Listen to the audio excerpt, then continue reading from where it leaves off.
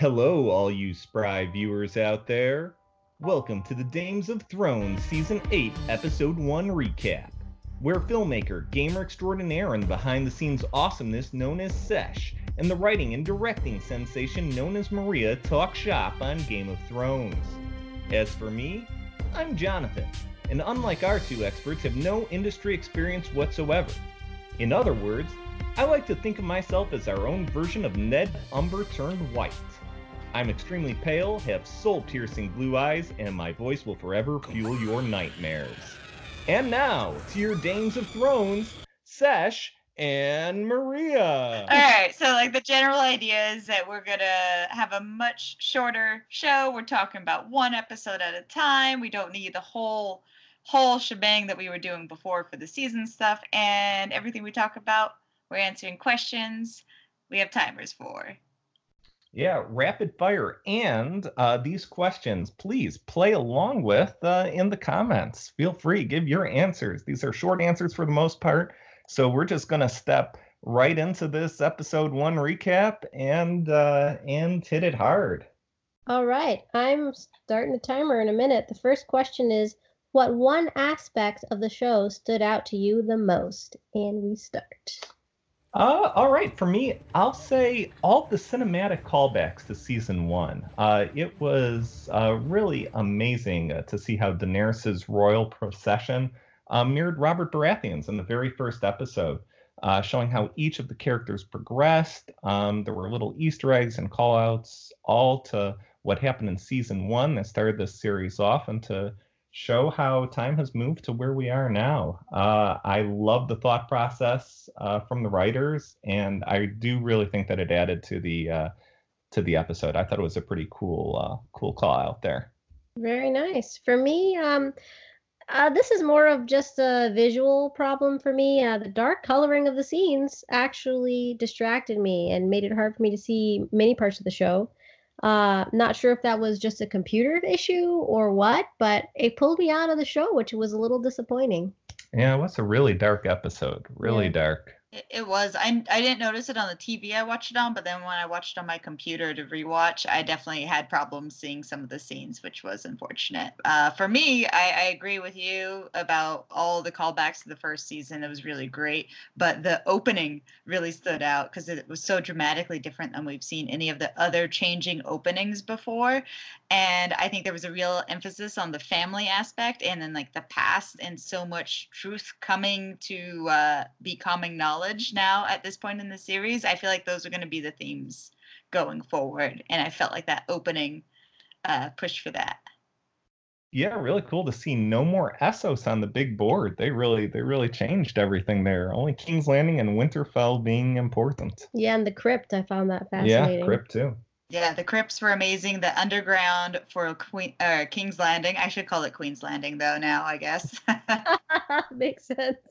I just slipped that, but now it's canon. I felt very happy about that. It was it was really interesting because it's really all the sides have kind of just come to these 2 points, and now they're clashing and they're coming together, or there's just all that conflict, and it's deeper. We're going deeper now, the big board's out there, but we're going deeper. Definitely. Okay. So our next question is, what got you furious about this episode? I can start it off. You guys know me from especially season 6, getting a little bit on Game of Thrones case. This episode, to me, it really seemed not to accomplish much in general. I know that's a little bit harsh sounding, but granted, the first episodes of each season we've seen tended to start fairly slowly. The only reason I'm concerned is that there are only 5 episodes left after this one, so I'm not really sure they had the time to spend on this, and I'm not sure whether they'll be able to tie up all those loose ends by season's end. I know this might be too soon to say, but it already makes me feel like if they wanted to have this episode, they probably should have added a few more episodes or an extra season. And then secondly, Theon getting back Yara, it just seemed way too easy. Should have had some difficult trial, facing his fears to get her back.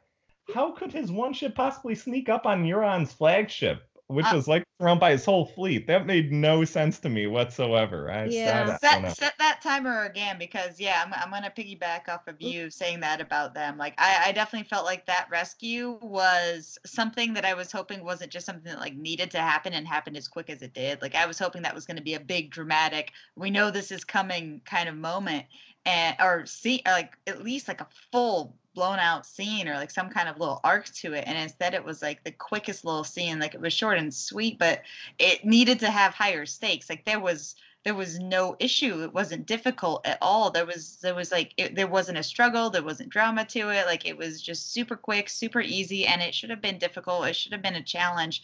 We were waiting for this to be a challenge for him to like go and get her back and save her. This was a piece of cake. Like I was upset about that. And I was upset that some of the other reunions that were happening were a little bit too quick. So my biggest thing that I'm curious about in this episode is why not just make it like a few minutes longer and like really flesh out those reunions like they should. Like Arya's and John's I thought was wonderful. Yeah, no, great. Maria? Okay, yeah. So for me, I was frustrated by Sansa and others' obsessions with who's king and of what, and worrying about the queen and all this stuff and all this power play when the dead are actually coming for them. Mhm. They've actually breached the wall, and they're still obsessed with who's the prettiest princess in the castle. I mean, really? To me, that wasn't realistic. I was just too nervous about the dead coming for them to even focus on a lot of the story. It was just irritating for me. Yeah, that'll go straight into my next point for this next question that we have. So our next question: if you were this character, you would have done this differently. So I can start again. If I were anyone in power, so Sansa, Jon, Daenerys, I would have been spending this whole episode, for the most part, working on fortification of Winterfell and the battlements. I mean, start digging some trenches, make a choke point, etc. Create like cauldrons of fire and oil, just getting ready to prepare for this oncoming threat. I mean, Sansa, she threw shade on not having enough to feed everybody, but really that's completely inconsequential if they get run over by the army of the dead because they're not prepared, and they seem to lack the leadership that they need, at least from a military standpoint. So I will blame Jon a bit for that, because he seems to be the person who tends to get things done from a military perspective. Yeah. For me, if I were Jon, I wouldn't have gotten on the dragon. I mean, really? You don't know if you can ride it? And I find it weird that Dany coaxed him onto it. Like, she's so confident he can ride it when she wasn't even sure if she could. And then there's the whole lore about not even all Targaryens can ride the dragon. Yeah. So what is she thinking? Is she really trying to show off that hard? Like, I think she's just nervous. She's gonna lose Jon to, because the relatives don't like her. So she's just like, well, I have this cool dragon, so you can ride it. Like, I don't know. I think she definitely wanted to impress him. Oh, man. Yeah, still, you make a great point. Only, I think it was 1 in 3 Targaryens could actually become dragon riders, and supposedly no person who ever was not a Targaryen could ever ride a dragon. So, yeah, good job killing your boyfriend, Yeah, that was weird. That was desperate. That's what that was.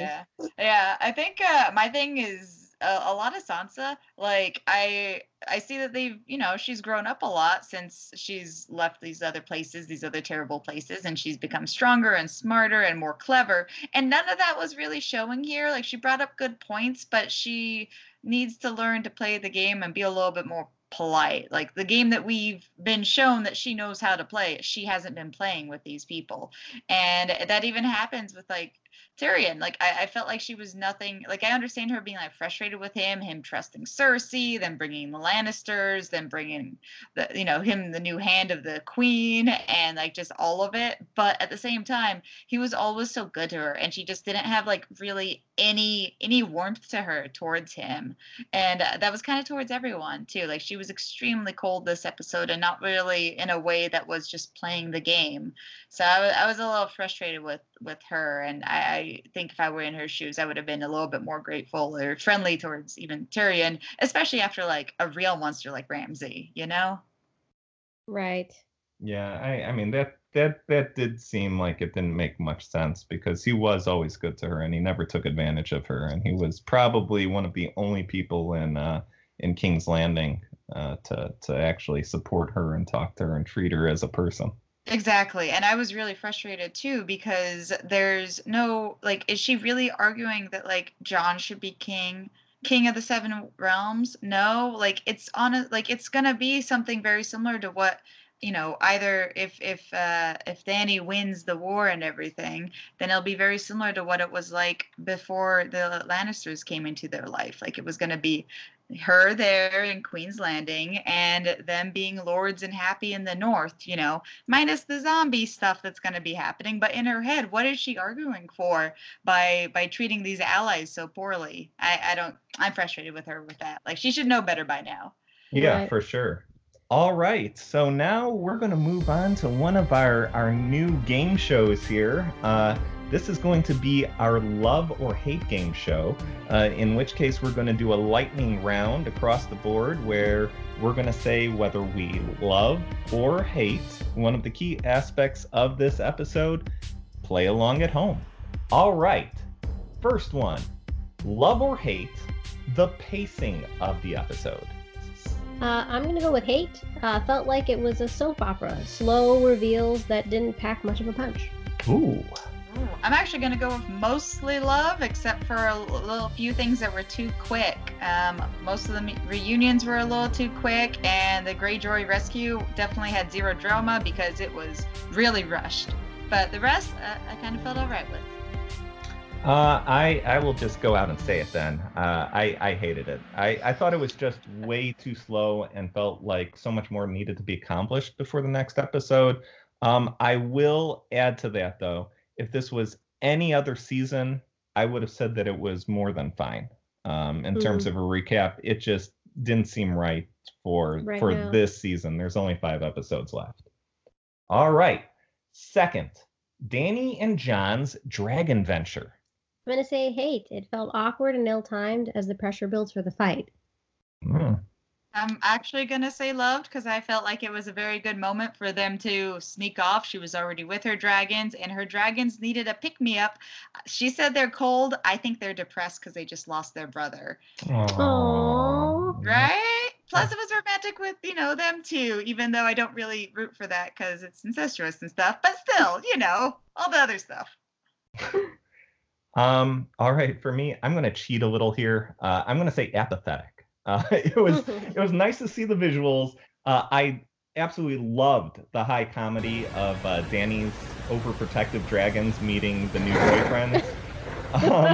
But it just seemed like a waste of time, and it's sort of odd how this paralleled Jon and Ygritte's Cave of Wonder scene. That just felt a little bit icky to me. It's like, leave that alone, Right. Do something else. I think it was a little sweet because it was his cave. Like, it was his little special spot that he was willing to share and open up with somebody else now. And I also, I do like that they got this whole dragon rider thing out of the way because everyone's like, he's gonna ride a dragon, and they just got it out of the way because everyone just get it out of the way. People are waiting for it. They're gonna talk about it constantly, and then like, okay, good, thank you, it finally happened. Now move on, people. It is. It's like the shouting of Freebird at the end of every concert, no matter who's performing. All right. Third one, the young Umber White jump scare at the last part. I'm going to say love. That was pretty freaky, and it harkened back to the first episode and has me asking questions about the symbol and its meaning. I'm gonna say the same. I think that was like one of the scariest scenes in all of Game of Thrones. Like it's just extremely eerie. Even though the jump didn't make me jump because it was just scary overall. I really like that, and I like that it's finally starting to put the players on the map where they physically are in relation to each other. So I liked it. That's creepy as hell. Yeah, I think this was the softball question of the bunch because I thought it was awesome. I loved it. Really, I think Game of Thrones should have more of these pure horror moments based on what the show is. And really, I thought Tormund or Beric were going to bite it right there. I really did. I thought they weren't being careful enough. I thought that was going to be first death. All right. Number 4. Bran the Creeper Stark's character shift. I love it. It's so creepy and funny, and everyone, because like everyone has a future or they're gonna die, and he's just staring at you, so you're just worried about what he's thinking and what he knows about you already. Like it adds to the creepiness. I loved it. It was so funny. So for me, I was neutral because he was already weird. Like I didn't see a shift. It seemed like that's how he's been. I don't know. Yep. Oh boy. Well, in general, I sort of hate it, but in this episode, John's awkward pat hug reaction to him going full emo was pretty great. And so I'm going to go with love for this episode. Never go full emo, kids. Never. I love it because it was creepy and funny, but I am also kind of annoyed. Everyone that's been around him hasn't like really talked to him about it. Like it's all just like, oh, whatever he has, and they're just like, okay, you're weird, and like they wander off. Whereas like he's, their relative, their friend, like he is more important of a character, so he should have like a real dramatic moment, like explaining things to one of these people that he's close to, or at least used to be close to. But in the meantime, it's really funny and creepy. All right, and finally, our favorite character of this show in general, love or hate, Theon Greyjoy. All right, fine, you guys. I'm going to say love. He stepped up to the plate, and now he wants to redeem himself. However, that does make me think he's going to die now. I think I agree, because I thought one of the moments that he would die would be sacrificing himself, and I thought this would be the big thing possibly to really make a good power play and get her back and stuff. But yeah, I was so disappointed with like how quick and easy it was. Like it was really rushed. Her response was amazing. It was perfect though. But outside of that, like I wanted to savor that journey a little bit, that mission, but it was super quick. Yeah. For me, I hated it. There was no redemption, no trials, no facing his inner reek. I mean, really, based off of that, what was the purpose of those 3-ish seasons of torture if it's just going to culminate in such an inconsequential scene like that? Yeah. I guess, that it's probably going to be always going to make some huge sacrifice on the battlefield. But, I mean, he has to earn that sacrifice. Yep. Agreed. All right, so that ends the Love or Hate game show.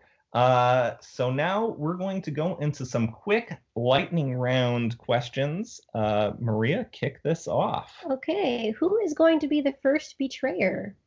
For me, I'm going with a weird one. I'm going to go with Varys. I've had a feeling since the last couple seasons that Cersei is secretly corresponding with him as a spy. I just have a feeling that that's why he was trailing around Tyrion the whole time. And I think he's going to cause some issues. Interesting. You want to go, Sesh? Sure. So I think the first betrayer will not be Bronn. I think that's not happening. Red herring, we're not getting that. But I think it's actually going to be Jon against somebody that finds out about his lineage. Maybe one of the 2 people that already know about it, because I think it's going to have to happen to avoid some really horrible infighting. And it's going to be sacrificing a friend or a character maybe the audience loves for the greater good. Ooh, that's pretty good. For me, I'm thinking it's Sansa. I think she's just not happy and is ready to listen to somebody else to mess things up. Yeah, I could see that. I could see that. It'd be John betraying her. Ooh. Maybe. So next question, who is the next main character to die? Ooh, oof.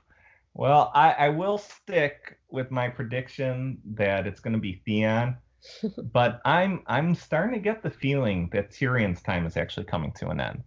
I get the feeling. I get the feeling. Oh, that would be His horrible. character seems out of place in the show at the moment, and it seems like it's been out of place for a while. And I know Game of Thrones is unlike a lot of other shows in terms of the mechanics of it, but usually when they start treating a character like that, it sort of means the end is coming. That's a good one. I'm thinking probably Theon because they've set up his martyrdom now. Martyrdom. Biggest fans of Theon, only you. He's a possibility. I don't think it's gonna come in like the next episode necessarily. I think he's gonna like meet up with them after Winterfell and this little arc that's happening. I think it's either gonna be either one of the people that were at the Kirkstart hold, like just any of them. Like they might actually have to in some way encounter the White Walkers on their way to warning Winterfell, and I think that some of them might be lost along the way. Or I think again it might be the John having to lock somebody else who really wants him in charge and who might somehow find out about the truth. I think it could even be someone like our little bear queen. It could be someone our audience loves. So I think it's either going to be from that being an issue or the other guys running into the zombies. Don't touch Lyanna, John. I will fight you myself. Talk to John, man. I mean, I don't make these choices. Okay, so next question. Who do you think is going to wind up on the throne after this episode? So, more immediately, I actually think Euron will. I think Cersei has lost pretty much all power at this point.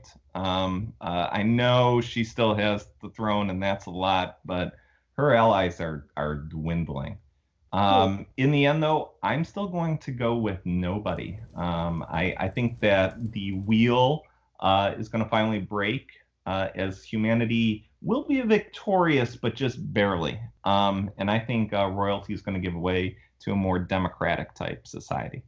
Yeah, I still think the Night King's going to win that continent, and we will not have the Iron Throne anymore. And if we do have royalty, I think it will be Jon, not by his own choice.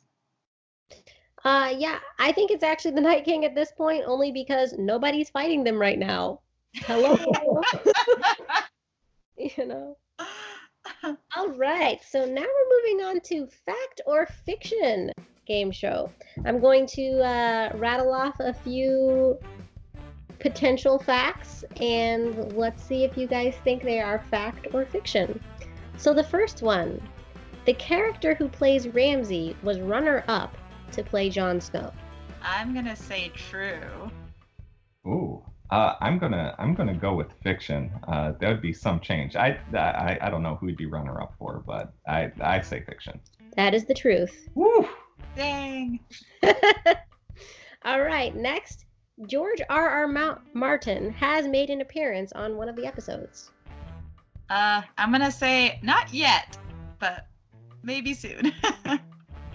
I'll say fact. I'd guess as an extra. So, he was in an episode, but not one that aired. Oh. He was in the pilot. Okay. What? Yep. All right, next one. Dothraki is a real language. I'll say it's probably as real as Klingon or Tolkien's Elvish. So that's exactly what I said. I'm gonna go with fact. I'm gonna go with fact. Yeah, I'm gonna go.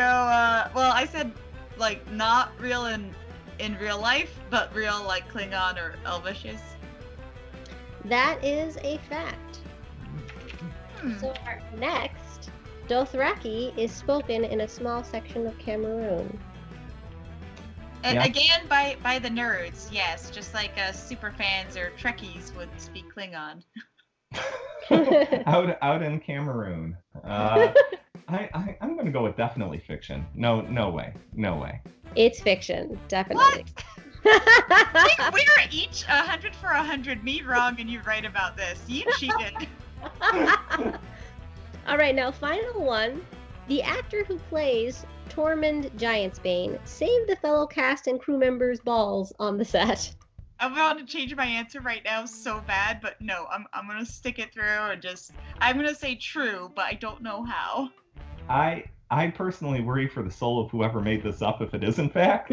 So I don't even know how one would come up with this. Yeah, I'll say has to be fact. It is fact. Basically, the area that they were shooting in was extremely cold, and he was from that area and knew that you have to wear a special kind of underwear to not freeze down there. Well, he made sure everybody had it. He brought the ball mittens. Very exactly. Good. He would. He's a good guy.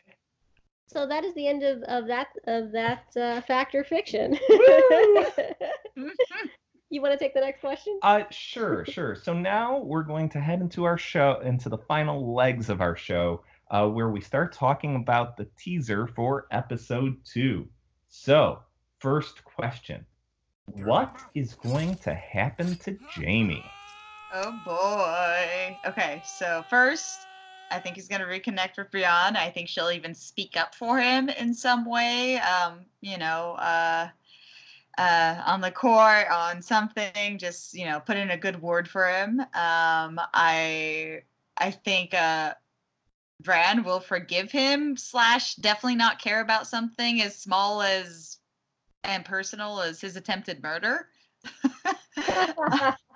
I think there's going to be an opportunity for Jamie to possibly forgive Tyrion. I'm 50-50 on if he will or if he won't, and there'll be a little animosity still. And I'm kind of worried about everyone that would want him dead is more powerful than those people he might be on good terms with now. Dany, playing into one of my other old theories, Arya, possibly, just to hurt Cersei, but you never know with that. So I think he'll live for a little bit, possibly. I also think he's going to live for a while. I think Bran's going to have a little talk with him, let him know he knows everything, say he's a jerk, but that he's needed for a higher purpose. Yes. And he will just be there, and everybody will love to hate him, but he'll manage through. Yeah, I think it's going to even go a bit further. I think he's actually going to be found guilty of tossing Bran out the window and even confess as to why he did it. I think everyone there will want his head, but Bran will say that he plays a pivotal role in the war to come and needs to live so he can fight. So my guess is that Jamie actually is the one who winds up killing the Night King as his final act. His name is Kingslayer, and maybe that has further-reaching, further-reaching depths than we currently see with him just killing Aegon. I feel on that. Yeah, I really like that. I like that a lot. All right, and then final question for the teaser: how is Jon Snow? Oh, Aegon Targaryen, the 19th, 6th, I know. Sorry, guys. Going to deal with the news that he's the rightful king.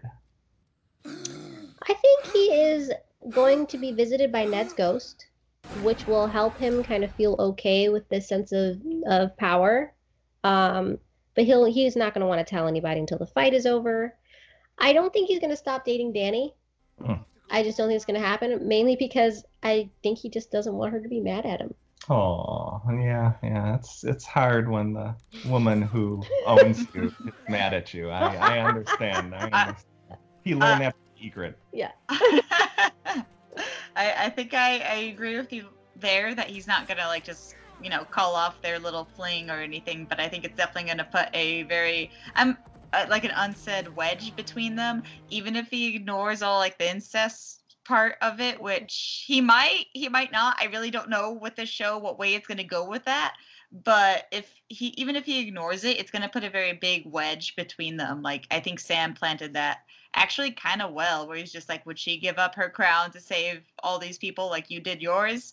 Which it's not really a fair comparable, but yeah, like that might be a wedge. And I think really he's gonna not want anyone to know about this. So I think it's gonna be something where he's gonna have a very, very serious talk with Sam and Bran. And I think it's very possible that they are both gonna be isolated and imprisoned, just because of how important that secret is to keeping it from getting out, so there's no infighting while everyone's trying to work together to fight the dead. Like, it'd be too much. Like, it would actually destroy everything, all the alliances. Like, if they start having that kind of infighting, that he is super truly the right king, not only beyond like how much he's earned it with so many people, but just like unquestionably the rightful king, even by her logic.